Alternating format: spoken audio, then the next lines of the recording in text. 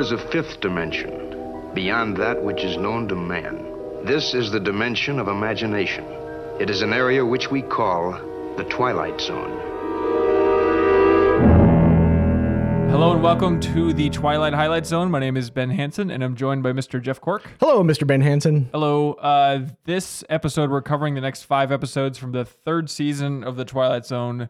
Yes. That's episodes 26 through 30. Yes. We're coming up on the end. I detect a question mark. Well, I'm never good with math, and it's like there's 4 numbers if you do the subtraction math, but really that's 5 episodes.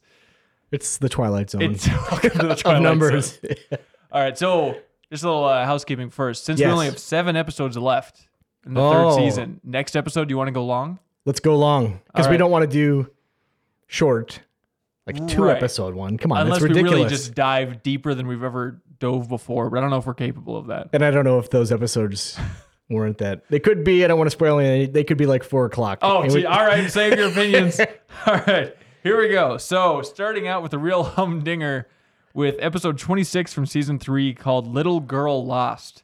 And it opens with a mom and dad in bed hearing their, toddler 6-year-old girl saying, "Oh, mommy, mommy, daddy, daddy." So they run over there, or the dad goes first to go help her. He can't find her. Then the mom comes in, and both of them cannot find this girl, but they can hear her voice. And so the father immediately calls his physicist friend, which is what you do in this situation. And the physicist comes over and is like, "Oh, yeah, no, she's in another dimension." And so they move the bed, keeping track of where the bed originally was for some reason. They move the bed, and then he makes a chalk outline on the wall. And through that is where the portal to the other dimension, or, as Rod Serling explains, literally a portal to the Twilight Zone. So then the rest of the episode, they're trying to get this little girl back. The dog runs into the portal to the other dimension. And so they're trying to call the dog's name to have the dog bring the girl back, but it still doesn't work. The father just says, "Oh, screw this." And then he jumps through the portal, rescues the little girl, is pulled back just in the nick of time because the portal to the other dimension is closing. And everyone's okay. Except they, like Rod Serling explains, that they called in a bunch of, physicists and scientists, and they could never find another opening to this 5th or 4th dimension again. And it was so interesting in there that it's a real disappointment that no one could ever visit that place again. It's the kind of place where everything looks fine, except the camera's always twirling around. And I love harp music. Yeah, really striking music, and just lots of oil smeared on a camera lens. It's really a fantastic place. So you showed remarkable restraint when discussing this, because you didn't talk about the little girl's voice, which for me... Yeah.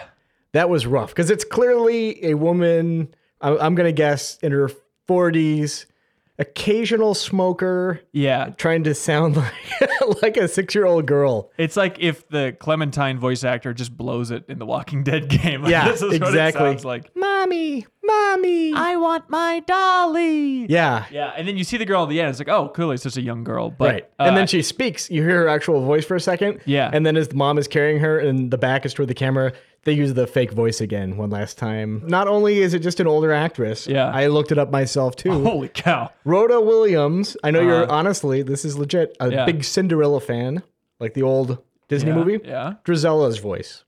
Drizella. Yeah. Wait, which one is she? Just one of the characters. Okay. Your favorite one. God, I love Drizella. Yeah. This was a cool episode. You liked it? It's one of those things where when it started out, I liked the idea of them just hearing this disembodied voice. Mm-hmm. And it was weird because in the beginning of the episode, it was kind of like a one-way street. They could only hear her, but then later on, she could hear them. Yes. But I like the idea of just not knowing where it came from. Mm-hmm. And then when it's like, oh, this is the portal right here. And it's like, oh, that's kind of a bummer. It explains the mystery a little bit too much. But then when they draw the chalk outline, and then I realized that, oh, this is another thing that The Simpsons ripped off for the episode where everybody turns 3D. Yes. Where Homer and Bart do. They do the exact same thing where they draw the chalk outline and the wall is the window to the other dimension. Let's talk about that chalk outline for a second also. Yeah. I think that was my favorite part because the physicist buddy, he just starts patting around and then drawing X's. And when he's done, he's distractedly talking to the dad. And he's connecting these X's and these arcs that are just, you can tell he's just Sure. Here's he a hole. He has to use his degree somehow. He's like, well, if I Yeah. make this slightly curved with the straight Yeah. lines, it'll look much more impressive than just like a blob of somewhere in this area. See, I don't want to overthink it, but Yeah. I have a tendency to do that. Why doesn't he just draw a bunch of hash marks toward like where he thinks the hole is? Yeah. And then the chalk would stop drawing when it hits the void of this dimension. And then you would Right. just end up with this, it would look like a hairy eyeball kind of, but, but you would have like a better defined hole. Okay, so something that was really weird about this episode is like the entire run of the Twilight Zone, every intro has opened with Serling explaining, this is the fifth dimension. Yes. This is the Twilight Zone. Mm-hmm. Then in this intro, they're like, Rod Serling does a classic thing of like, hey, they're going to encounter the Twilight Zone, except it's more of a physical place here than it's ever been. Is the way I can Don't they see refer it. to it as the fourth dimension? That's the thing. But in the episode itself, they talk about it being the fourth dimension, which Right. is silly. And maybe they didn't want to rewrite it. I don't know why they wouldn't do that. If the entire show they've been explaining it's the fifth dimension, then they have to come up and explain it. This guy's like, oh, clearly it's the fourth dimension over here. Yeah. That's a really weird detail. Maybe they wanted to dance around the fact that they can't show the Twilight Zone. You know, even though Rod Serling says they're going to the Twilight Zone, Yeah. every episode, people are going to the Twilight Zone. It just means so many different things. They can't be like, they don't want to put that image in people's mind. Correct. And then at the end, Rod Serling's even like, oh, fourth dimension, fifth dimension. Who can say? Look at this freaky thing. He's like, yeah, you wrote it. Maybe you could tell us. You could say. Not you personally, but someone. That physicist friend was pretty comfortable with that entire situation. It's like Oh, he's been he's- waiting for it his entire life. Oh, yeah. He's like, oh, that'll happen. It's just a time tunnel. As he's no big. like waddling around, trying to find the edges of this thing, Mm-hmm. even like, over the bed before they find out that it just happened to line up perfectly with the wall. Yeah. No one bothered like checking a window to make sure that like an intruder hadn't popped in or. Yeah. They call the physicist friend before they check the closet, which is right next to the bed, It's like the laziest stuff. Also, I liked a lot how it wasn't like one stationary thing. Like because it was other dimension and it was so nebulous, like sometimes she would like her voice would float around the house. Yeah. Is it coming from like the booze cabinet for a little while? And I also like that moment when they said to go get the dog. Or like when the Yes. dog is in there and they're like, oh, just grab onto the dog, you'll be fine. And then you start to hear like the whimpering of the dog, like something horrific is happening in that dimension, and you don't hear the girl speak at all. So you just imagine the worst. Yeah. Yeah, I think it would have been great if he'd came out, like he was holding her hand, and then they'd come back out, and it was just like this mailbox sized wad of hair and blood. I don't know. Just riffing. Put her back, trying to shove her up against Yeah, the wall. To exactly. get It's her like a back in one-way there. street, Things are better left in the Twilight Zone or fourth dimension. Yeah, whatever. Can say? Who can say? Did you like this episode? I thought it was all right. That little girl's voice honestly pulled it down significantly for me. Really? It was really annoying. So I ended up giving this one an 8. Really, I gave it a 6. A 6? Yeah. Wow, I'm really excited because you seem excited about this block of episodes, and that was, well, I won't spoil it. Okay, it. That was clearly the highlight of the 5-episode block. So You're wrong in so many ways. Where the? You're about to learn. All right, go ahead. Yeah. Man. Next up is person or persons unknown. Holy cow! We start off with one of the persons in question, face down on his bed, fully clothed. Oh no, late for work. Wakes up, his wife is still sleeping. He's upset because his wife didn't bother waking him up or anything. And Taking his shoes off. goes into the bathroom, can't find his razor. His wife, he wakes her up. She doesn't recognize him. He's upset. He thinks she's putting him on. Runs around the house. His clothes aren't in the house. No recollection of him. So he's like, well, screw this. We'll deal with this later. P.S. Thanks for making breakfast. And he screams off to work, goes to the bank where he works. No one recognizes him, even though he knows everyone who's there. And there's someone sitting in his chair. And he confronts the guy. And the guy's like, I don't know what's going on. The security guy is called over. And eventually the guy, there's a kind of a scuffle almost. And the guy is let out of the bank at gunpoint, essentially. Ends up in a psychiatric office with a person who thinks he's Winston Churchill. Mm-hmm. This is probably an innovative time for that to happen. And then the psychiatrist, totally calm, is like, you just had like a break from reality or whatever, and invites him into his office to test his theory. And the guy calls a bunch of people that he knows the numbers of, but they don't have any recollection of him. The guy runs to to his, he's like, I've got a clue. Goes to a bar, bartender, he recognizes him, but bartender doesn't know him. Then he's like, one last shot, goes to a place where he had a souvenir photo taken with his wife, and he looks it up, and there it is, him and his wife, and he's like, aha, and the doctors at this point have followed him because he stole a car to get there. And he shows them the photo, and somehow it's just turned into him by himself. And he's like, no, and then it shows him waking up in bed, it's just a bad dream, and his wife gets up and like does something with her face and comes out, and he doesn't recognize her, and that's the big stinger, that he doesn't recognize her now. And that's a stinger. That's the person's. Oh boy! All right. It's like when he woke up at the end and the wife is facing away from him. Like it's one of those things where like, okay, they're avoiding the wife's face too much. Something crazy is going to happen. Is it going to be, what is that? The classic one called with the weird faces. Eye of the Beholder? Yeah, it's going to be like an Eye of the Beholder situation, right. Which turns around and is like, oh, welcome to my freaky world. Mm-hmm. But it's just... A totally normal woman. Yeah, another beautiful lady that recognizes him. Yeah. And he just doesn't recognize her, but it's right. still his wife. That was one of the laziest twists I've seen so far, because it's like, what does it mean? So here's a question. Yeah. This would require more research, which I clearly haven't done. At the time when this was filmed, it was only a dream ending, like still relatively novel. It was when I was like a 7th grade English comp class. Yeah. We had to write short stories, and the teacher was like, no one is allowed to have at the end of their story be, and it was all a dream. Like at that point, it was such a cliche. Yeah. But I mean, at this time, was it like, oh my gosh, it was all a dream? Was that? I would imagine it was still a little lazy. Yeah. Because think about it, like the Twilight Zone has had so many opportunities to do that, but they always add that extra little wrinkle. Like if you think of like the sun getting closer to the Earth situation, like that one, it's like, oh no, it actually is getting closer. Right. For further away, I should say. Yeah, this is basically the same episode in a lot of ways when you think about it. Yeah, where it's like, oh, it was all a dream, but was it? Right. Credits. Yeah. Or as Rod Serling describes it as like a nightmare turning inside out with a weird element there. But also, I can't believe you forgot that your favorite detail was included in this episode when he's speaking to the psychiatrist. And then he happens to see a window there. Oh, and he jumps out of the window! In the most lazy way, just like, wow. Gosh, how could I have forgotten that? That was an incredible detail. I laughed, of course, when I saw that. Twilight Zone's constant obsession with jumping out of windows. This was completely unnecessary. There's probably a door 5 feet away. Or you could have pushed the guy out of the way and... Yeah, or something. I really like anything. That. I like that psychologist character a lot, too, because, like, he's just a dick. The entire time he's like, go ahead, try and find some proof. I'm going to prove you wrong. It's like there's no counseling, no discussions. No. Just like his goal was to find evidence that this guy was crazy. Right. And the other guy's goal was to find evidence that he wasn't. Well, what's interesting, too, is the psychiatrist leads him into his office by saying something to the effect of, I want you to come with me, and I'm going to show you something. Right? Mm-hmm. And they go into the guy's office, and the patient immediately is just like, your phone. Let me start calling numbers. It's like, I want to know what the psychiatrist had. What was his play? Because we never got to that part.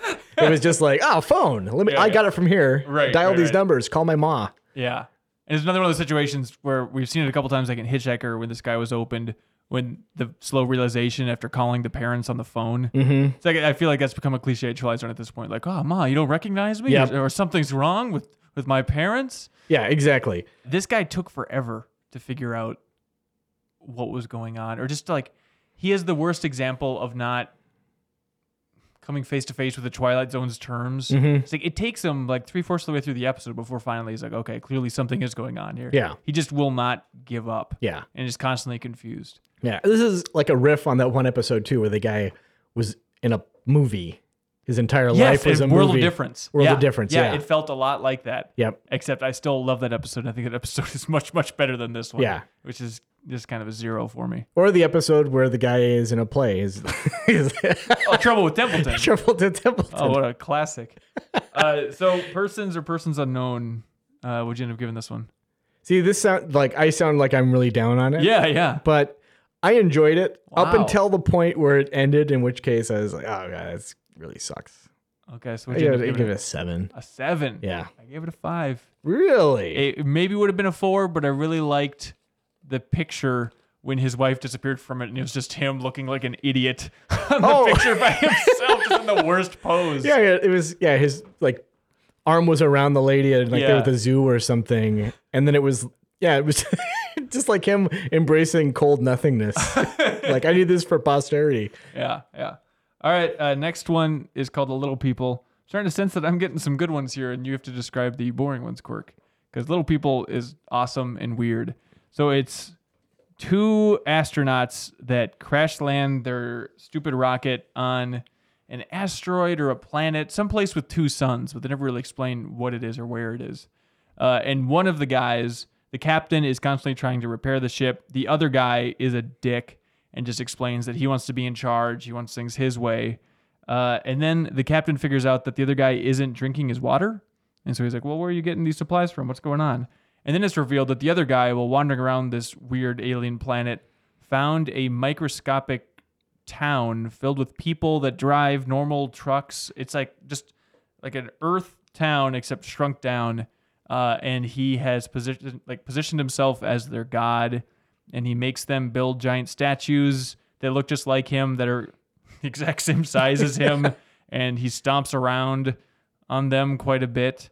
And then the captain fixes the ship and says, let's get going. You're crazy. And the guy's like, no, I'm going to stay here. I'm their god. I'm their god. And so the captain leaves. And just as he leaves, another UFO lands. And this UFO has even bigger giants. And then they pick up the human and squish him. The end.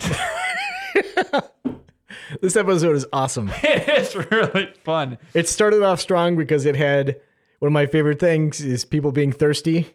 Yep. And hungrily drinking water. Yeah, there's a lot of this episode that reminds me of when I shot an arrow into the air, sky, whatever it is. I think that's exactly what it was called. But yeah. I love it when he found that little, and then he's like, check it out. And he has like look like a little grain of rice or something. Yeah. And he looked at it through his like space viewer. Yeah. And it's this tiny little truck. It just looks like a weird 2D like truck put in the hand. Like all the special effects in this episode, other than the giants at the end, all the special effects really sucked. This is an episode that, like, if it were filmed now, would be absolutely incredible to look at. But this one is kind of charming in how bad it looks. I don't even know if it's charming. Like, it doesn't even make sense. Like, the whole colony's in this one tiny area, and he's, like, rolling around on the ground and not squishing them. And then when he does want to squish them, it's very imprecise, and like you can't see it most of the time. It just looks like dirt. Well, then there's the sense of scale is off a little bit too. Like he's got his boot hovering over it, and it looks like these houses are like the sizes of postage stamps. Yeah, they took like aerial photography, and then he put like his hand over it in the beginning, I think, and then his boot at the end when he's stomping on the town. You hear like every time he stomps, you hear all the little people go, oh, screaming, like sirens start blaring and stuff. It is fantastic. It's pretty good. It's also very similar to the Simpsons episode, the Treehouse of Horror, where there's a little tooth colony, where there's a spark on the tooth, and then little people come out and attack Bart. I think you're noticing a pattern here. I'm excited for you here. My God, it all makes sense now. Now, I missed what I thought what the twist was going to be. Did you also think that the little guys were like making themselves huge? No. Oh. I thought, because like when they first started talking about how hot it was. Right? Yeah. Maybe this is just one theory that I got wrong twice. Right. Because they make a big point out of, you're the one who thought it'd be great to land in this steep sloped ravine. I was like, they have landed in a footprint. That's what's happened. Oh, interesting. So I thought, that's what's going on. And then I thought, there's not two sons. I bet there's like a giant kid or a jerk who's got like a magnifying glass, and he's frying them like ants. To be fair, we don't know if that's not the case. I mean, maybe there were the giants at the end, but then their versions of giants. Giant kids. Yeah. They're like just dicking around while they're trying to fix the spaceship. Yeah, it's giants all the way up, man. And I like the life-size statue that 1,000 of them were able to make overnight. They really liked this guy. Quite industrious. That was a nice statue, too. They did a really good job. And then he knocked the head off of it. And well, it was because he was trying to shoot the other guy. He's like, there's only room for one god. With his drill. Yeah, it's basically a drill. Yeah, that he's trying to position as a god. And he's like, it's funny when he was like, arguing that the other guy should leave and saying like, oh, this is a monotheistic society. I am the one God. And he's like, oh, I think they found the devil. That's what I think. Yeah. And then clearly this guy has lost his mind and wants to be these people's God. But the captain still fought really hard for him to get back on that spaceship. Mm-hmm. Like, he was not okay with leaving him behind when clearly he was a danger to absolutely everybody. There are probably questions that are asked when you get back to your home planet when you're flying solo. I wonder what that guy was doing. I thought maybe he was like a Richard Branson kind of like, I paid to be on this UFO kind of thing. He didn't seem like a great soldier, certainly. No, he didn't seem like he brought any real talent to the mission aside from his industrious nature to like find lichen and get all up in it to realize that there's actually trees. All up in lichen. In the beginning too, like the captain knew this guy was a dirtbag and he was trying to talk to him like, what do you really want in life? Stuff like that. Mm-hmm. What's your ultimate goal? Stuff like that. And the douchebag, the way he described it is that he wants a whole lot of people under his elbow. Yeah. Or at his elbow. I'd never heard that expression before. I got what they meant, but yeah. It was still a weird way of describing that. I liked when he lost his mind at the end after the ship took off, but before the other ship came down. And like, I'm sure this guy just thought he was given the performance of a lifetime. Mm-hmm. This is everything where like he's cracking up and he's laughing really hard and he's like, oh, I am your God, and rolling around on the ground. Oh, he did the thing where he like puts his hands on his cheeks like Macaulay Culkin in Home Alone and like pulled down and his eye holes were all stretched out. I really wanted to see after that take was done. They're like, all right, cut. And everyone was just kind of like, that's okay. It's okay. Let's go with it. This is a Twilight Zone. It's not, freaking Royal Shakespeare Theater, buddy. And it was like one of the saddest things too is when the guy just like, hey, what's that piece of crap? And like picks him up. And then he's got like this dead guy in his palm and like drops him on the ground and like all these boulders cover him. Like, yeah, where were those boulders coming from? Were those just like other pieces of the dirt that the guy picked up? I was confused about that. Yeah, probably. We always have like huge clumps of dirt and sand in our hands all the time, right? I guess so. Yeah. Fun fact. The shot of the giants coming up over the cliffs, that was because they couldn't figure out how to make that work. And that's actually a still from shot an arrow into the sky. Oh, is it really? The air. Yeah. Because there's that shot where that shot of like, oh, let's just look over beyond there for water. And they cut to that. And so they just took a still from that episode, and that's how they got those guys. Saving money. Yeah. Well done, Twilight Zone. I ended up giving this one a 7. I gave it an 8. Wow. I like this one a lot. Okay. It was super fun. Is this your favorite of the bunch? I don't want to say. All right. Well, I'll let you take 4 o'clock away here. All right, 4 o'clock. So we meet a guy named Oliver Krangle. He's a weirdo, lives alone. He's frantically calling people on the phone saying, hey, did you know that you're employing a communist? Hey, calls another if you don't fire this person soon, I'm going to check. Make sure you did. And then calls someone else and says, hey, I heard this guy's a pervert. You should do something about that.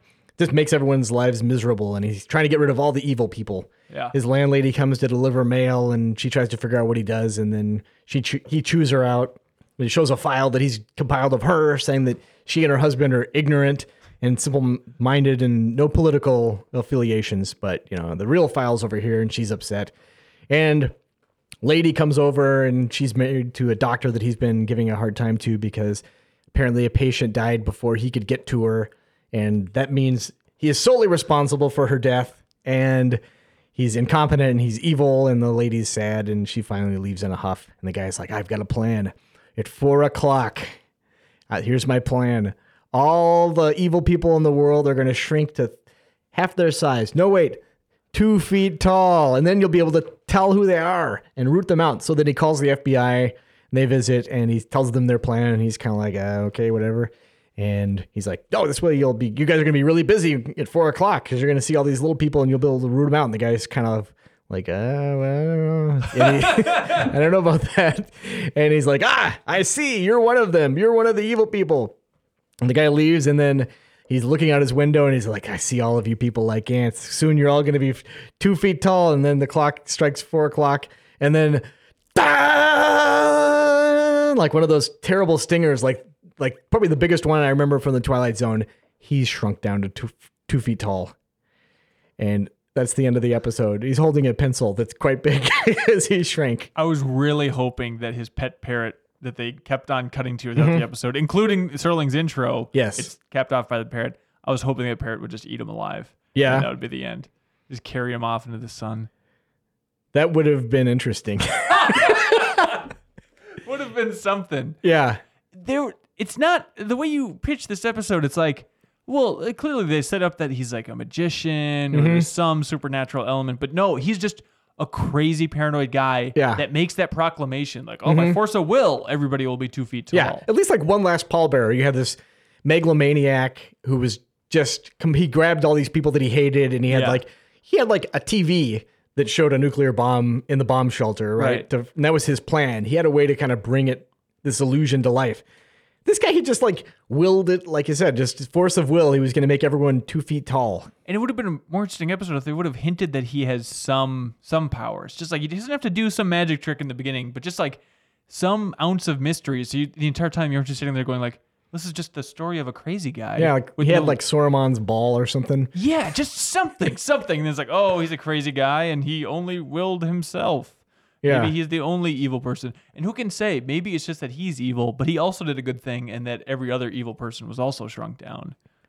I mean, you don't know. We don't know because he couldn't look out the window to see. Yeah, that was his, like, when he was explaining why he wanted to shrink evil people down, he's like, they won't be able to use typewriters or use the telephone. They'll go extinct. Yeah. Like, I think they can do that. Well, his other great plans included making propellers on airplanes limp so that they couldn't fly around, and paging Dr. Freud. Yeah. And then making wheels shaped like squares. No, triangles, so they'll dig into the asphalt. Because evil people use public transportation to get around? No one else does. What is he talking about? This was the weirdest episode. It really doesn't make any sense at all. Not even like for the Twilight Zone logic. As it started, I was like, this definitely seems like a Rod Serling episode. It's like, oh, this guy's judging people, but he shouldn't be. Stereotyping is bad, everybody. Yeah, it was written in an era when like, McCarthyism had obviously had its effect on writers. Yeah. And they're like, we're going to stick it to them. Those kind of people that think that way, we're going to show them how dangerous that is. And if their goal was to make the entire thing seem completely stupid and make themselves look just as stupid by saying, hey, this is a thing I wrote, my name is attached to it. Congrats. They've made the dumbest thing. Yeah, McCarthy won't think they're deviants anymore, just that they're idiots and that they don't know how to write after all. Yeah. Maybe they just really wanted to reuse the glasses from Time Enough at Last. Yes, because that guy had the really big, thick glasses. Yeah, as he's running down his dumb checklist. Yeah. This episode, I was really hoping was going to go somewhere. At a certain point in my notes, I wrote, I know there's going to be a twist, but I can't imagine one that's going to make this episode interesting. Yeah. And then it's like, oh, nope, the twist is that, he shrinks down. Yes. He forced his own will on himself. Yeah. Now, I remember an episode or two back, you gave me a hard time because, like, you didn't think of, one of the, I can't remember which episode it was. One of the plots, you said it didn't follow, like, its own, it didn't have any internal logic. Piano in the house. Yeah. Absolutely. Yeah, you didn't like that because of this. No. This must have just killed you. Because there wasn't even, like, a magic piano that he could play a few chords and make everyone small. Somehow, it's just the loose logic of the magic piano. This magic piano bothered me more because there were more fantastical elements, but I just couldn't track what they were doing. It's just like a wizard battle where it's just crap flying all over the place. You know, it's like, where's this? It's like there was no ounce of magic, no mystery, and then one weird twist. I mean, the only logic they're trying to figure out is just how crazy is this guy? And it turns out so crazy, he's all powerful. Right. The only thing that could have salvaged this episode in my mind is if they show his stupid parrot like cocks his head that way the birds do, and then it fades to black, and then it says 1 year later, and then you just see Oliver Kringle like, what is he up to now? If we had like a minute or two just showing like how he's going about his daily life. Struggling desperately to dial a phone. Yeah. With that giant pencil that the prop department whipped together. He's still censoring a miniaturized version of the Gettysburg Address. Yeah. There's something he was really passionate about in this episode for some reason. It's like, all men are created equal? No way. I just imagine some grown man in the props department with a lathe making that pencil just being like, ugh. seriously, what are they doing with this stupid show? I mean, some have been pretty good. Maybe this is going to be one of the good ones. And he sits down to watch it with his family when it airs. Oh, God damn it. Well, at least they broke those glasses again. But they really twisted the frames. Yeah. I ended up giving this one a 4. I gave it a 2. Okay. All right. I think that is completely fair. I liked it 2 less than you did. Yep. There we go. All right. Next one is called Hocus Pocus and Frisbee. And this was one... You can usually get a pretty good read on the episode from the title name. Absolutely no idea what this meant. Oh, like One Last Pallbearer. Clearly. Or Dust. Yeah. Or The Fugitive. Exactly. He basically just spells it all out. Save something to the imagination, Rod Serling. All right, so Hocus Pocus and Frisbee is clearly about a small town and this one older gentleman, a larger gentleman who, one guy who likes to tell tall tales. And he's sitting around at like a shop. I don't even know what the heck it's. It's his general store. It's a general store in this small town, talking about all the crazy stuff that he's done in his life. How like he was a key component of World War II, and how he used to be in weather balloons, and he was a professional meteorologist, and that he also was like a math genius or something. So just lying completely. And at a certain point, 2 guys in a weird car pull up. And they don't know how to use money. Like he's like, oh, that'll be $187, please. Because they're getting gas. Because they're getting gas. And they just hand him a $10 bill. They're like, will this work? We don't know what's happening. And he's like, oh, this guy seemed weird. And then later on, as everybody else from the store goes home, he gets pulled out of the general store through the sky and then dropped off on a set that looks like it's from The Grave. Just out in the wilderness there. It is. Okay. And then he sees a UFO and he comments to himself that it looks like the UFO that he designed for the government back in 1951. And then he goes inside the UFO and there's a race of aliens that have never lied and they're not familiar with the concept of lying. And so they see him because he lies so much and tells all these tall tales. They see him as the most brilliant human on Earth, so they want to bring him back to their planet and put him in a cage, yada yada yada. And he's like, oh boy, we'll see about that. And he tries to punch one in the face, and then the human mask that the alien's wearing falls off, and they turn out to be really stupid looking aliens. And then he plays his harmonica while imprisoned on their ship, and the harmonica hurts them, and they all stumble around because of the harmonica, and then he escapes and goes back to the general store and tries to explain what happened, and everyone laughs and says, oh, classic, what is this guy? Frisbee. Old classic Frisbee stuff. His name's Hocus Pocus, actually. In the town of Frisbee. And then that's it. Everybody has a good laugh after this guy just beat up aliens and attacked him with a harmonica. This episode is the best. Wow. It is amazing. I love this episode. Did you like it up until the point when he punched the alien in the face?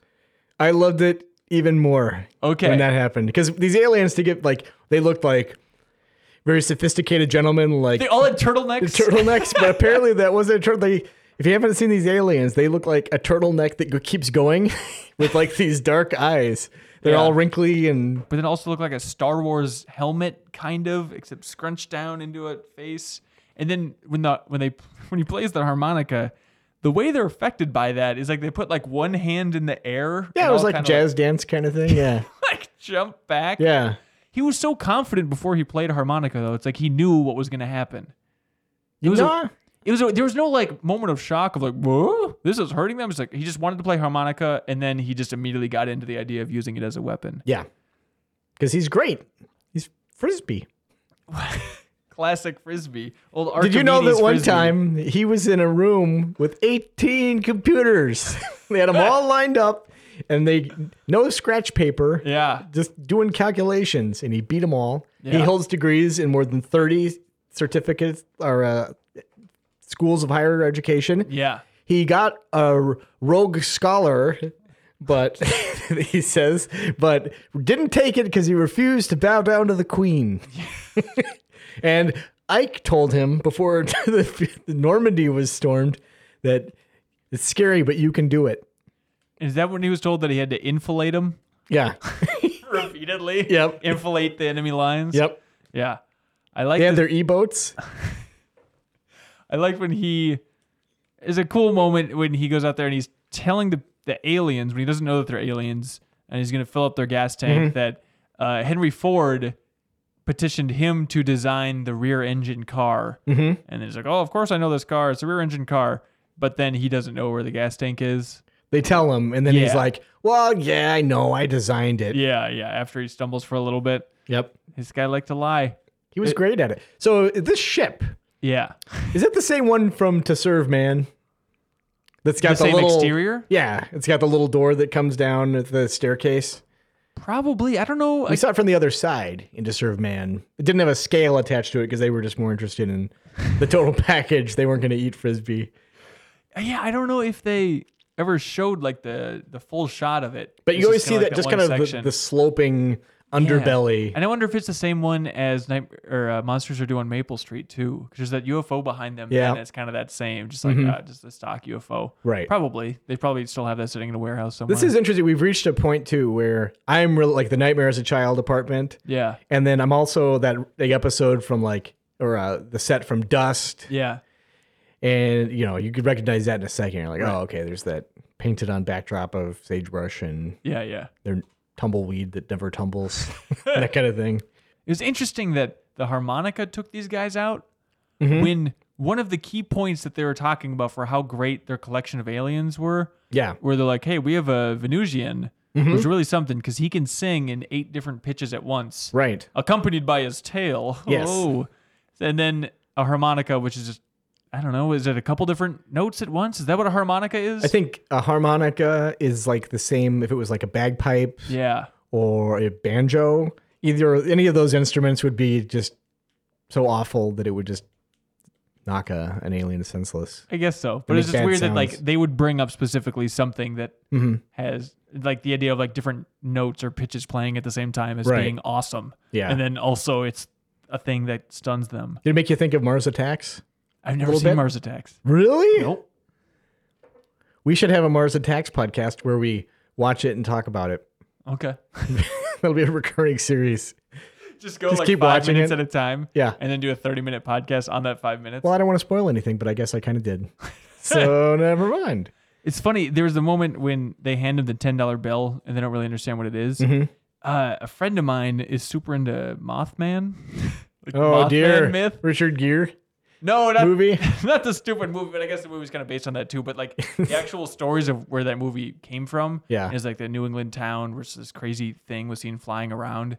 And one of the legends from that myth is that one day these 2 kind of agent-looking guys pulled up in a car from the 40s that was completely new. And then they paid for something with like $100 bill or something. And it's like, it was clear when people interacted with these guys that they did not understand the concept of money at all and like had no recognition that their car was old or anything like that, which gives me goosebumps to think about. That's just the freakiest thing of just people pulling up and just, they don't know what's going on with this society, but they're trying really hard to fit in. And now seeing this episode, it's like, I wonder if that myth just kind of came from this episode of Twilight Zone, just that little moment with the $10 bill. Probably. Okay. They just added a 0 to it and called it a day. And maybe the flying Mothman came from when Frisbee was being yanked around, yelling, wee, as he's flying around. Yeah. This is an episode that, like, I thought it was a cool idea, like this chronic liar getting some sort of punishment or some repercussions to him. But then the second he punched that alien in the face and it shattered, that's when I really fell in love with it. That was such a great effect too. Like just the face shattering and like it peels apart and you're just like, what is this? It's like an uncircumcised turtleneck. So I ended up giving this one a 7. Really? Yeah. I give it a 9. I really like this episode a lot. It was a pretty good performance from the main guy. That's all you need. And the detail that was really fun though, is because like at the beginning, he's telling all these lies, and you could tell people are kind of tired of him. Yeah. But when he comes back to the general store, the lights are off, and then it turns on, and it's a surprise party because it's his birthday. Right. And they give him a trophy, and it says "World's Greatest Liar," and it's obvious. It was just a really nice, touching moment that everyone knows that he's like totally full of shit. Yeah. But they just all like deeply love and respect the guy. And I really like that. That's very sweet. Yeah, it was a really sweet moment because it wasn't like, there's Frisbee, blah, blah, blah. I mean, they gave him the trophy, but then they were very clear that they all just enjoyed the hell out of his company. Well, that's and I thought that was really cool. Into Hocus Pocus and Frisbee. Yeah, now if they just spent like 1/10 as much effort on 4 o'clock, I would have been quite pleased. All right, cool. Well, that wraps up this episode of the Twilight Highlight Zone. Tune in next week for an extra long, theoretically, version where we'll cover the next and last 7 episodes, and then we're already on to the next Franklin for season 3. Yeah. It's going to be fun. Sounds like we just did that. Yeah, well, let's do it again, man. Let's get this trainer rolling. All right, thank you very much, and tune in next week. Bye. Twilight.